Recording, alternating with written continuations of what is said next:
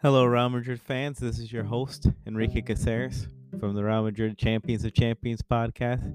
Thank you all for listening. We are recapping the Copa del Rey round of 16 game versus Villarreal uh, against Real Madrid in Villarreal Stadium. Real Madrid overcomes a 2-0 deficit at halftime, comes back to win the game 3-2. Well, let's start off with the goals. Great victory for Real Madrid for comeback. Maybe this might trigger the season to get better after a poor display against Barcelona and a poor first half as well. So Villarreal gets the first goal by some great link-up play from their best player in the front right now at the moment. Gerard Moreno with a pass to Capu in the center of the. So Moreno receives the ball from back to goal. He finds his way to get the ball into Capu, who's driving into the box, into the 18-yard box, and just strikes and gets the first goal. That's in the 4th minute, and Chukwuemeka gets another great pass from Moreno, who drags in two defenders inside the 18 of Real Madrid and scoops the ball up and slips in a pass for Chukwuemeka so he can slip past the Courtois to make it 2-0 halftime. And Real Madrid also had quite a few opportunities to score, but they just seemed very off. I don't know what it was. Just something. Madrid didn't look good in the first half, weren't confident in front of goal, missed opportunities. Valverde, Mendy, Benzema, Vinicius, Rodrigo lacking in the final ball. But essentially, I think what the second half was much better for Real Madrid. They came back. But so we'll recap their goals right now. Vinicius Jr., he gets a goal. He gets a great combination play. Ceballos comes in a little bit in a minute or two before the game. I think exactly maybe he had just come on to the field or maybe one of his first touches. But essentially, Ceballos gets on 56th minute. And he subbed on with Asensio, so they sub off Toni Kroos and Rodrigo.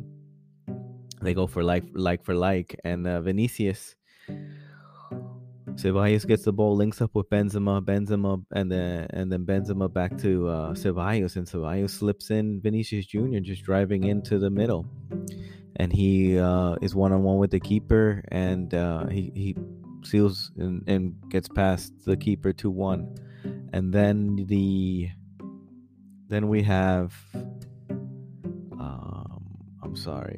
then we have either Militao. So Ceballos gets the ball again in midfield and with space crosses the ball inside the box, outside the box. He gets the ball in a good cross. Benzema wins it, heads it down, and then it's saved by the keeper, but it lands directly with Militao, and he just taps it in. Empty net. And then the final goal was that was the 69th minute. The final goal in the 86th minute. Asensio gets the ball from the end line of Villarreal's defensive end, and he's able to turn and pass it and find a trailing Dani Ceballos on top of the box, and he's able to slip back with his right foot, just easily with a nice caress shot. He was able to just pass the keeper with that shot and make it 3-2. So a very, very memorable game for Ceballos. He is the man of the match for me, for my liking. A special mention to Asensio, who came on very strong. And then I'm going to give this. Vinicius Jr. had a good game. I know people have been writing him for a while that he's maybe complaining to the referee or getting a lot of fouls. But I'll tell you this Vinicius Jr. does not stop dribbling or stop running. Or I see a lot out of him. I see him really animated in the game and trying and getting into good positions and also understanding where he needs to fit in. But Dani Ceballos, let's not take anything away. He was the man of the match. He came on and just completely changed the game. Game of his life performance, I'm not sure, but it's up there. It has to be for a player like that who doesn't get a lot of opportunities in Real Madrid's midfield. But he was he was tremendous today, and I have to say it was it was something special for him. Um, a little bit of analysis of the game for my liking is Real Madrid is struggling in front of goal and struggling to keep goals out of the net. The central midfield is not defending and giving proper coverage for the center backs, and the center backs are committing too much forward. And the right and left, Mendy did not have a great game for me. Nacho had a better game, more experience for my liking.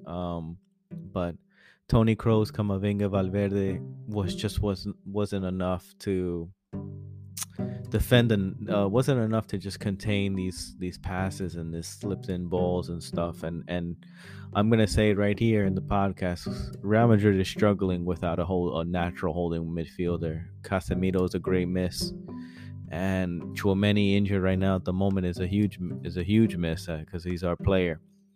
But we haven't seen him enough to say that he's the new Casemiro, but he is needed because he's a player that fills in that gap enough.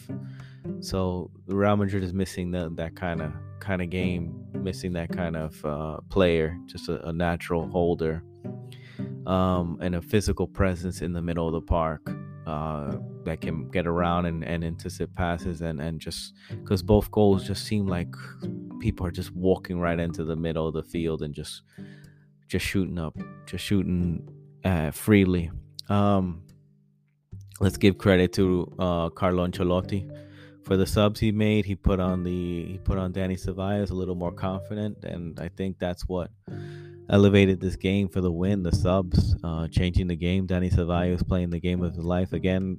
He's one of the players that's out of contract, so he might be looking for a new club. Danny, and again, that's one of the seven. I always gonna reiterate, it's Benzema out of contract, Modric, Toni Kroos, Nacho, and Marcus Asensio. So I think what Real Madrid is doing is just realizing that there's going to be a huge change, and a lot of transition is coming through, and who knows who stays and who goes and who gets renewed and who doesn't. But Real Madrid needs to play better, and hopefully this can kickstart the season. We have another game coming up on the weekend, a very tough game as well. It's Atletico Club in San Mamés in their stadium, so it's going to be a tough game, and we're going to have to see. We have to play better. We have to defend better as a team. It's just not only the back four, it starts from the top, defending well.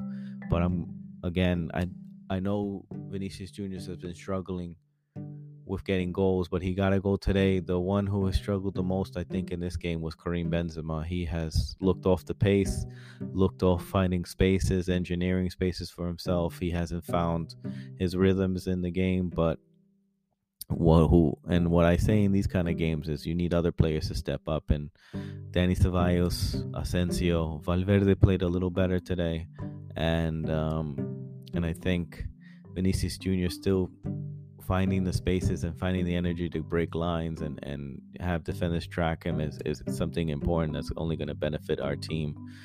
I'm going to say something else too to maybe turn a little heads. I think sooner or later maybe we might need to Karim Benzema play wider and have Vinicius Jr. stretch out the defense more. I think that wouldn't be a bad idea. Have him switch positions a bit, center forward, to see how it comes out. Let Kareem be on that one side, so he can just work from there. Maybe that's something to mix up, but I don't know. That's only an idea I'm putting out there.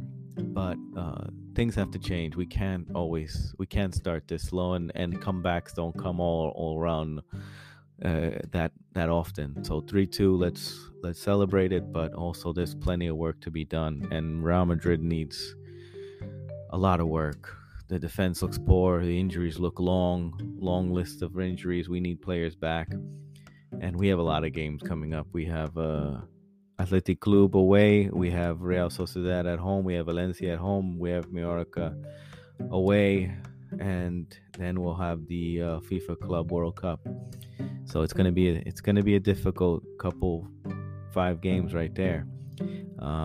We have a tough January and February schedule. So thank you all again for listening. Please rate and subscribe to the podcast. Thanks again, guys. Bye.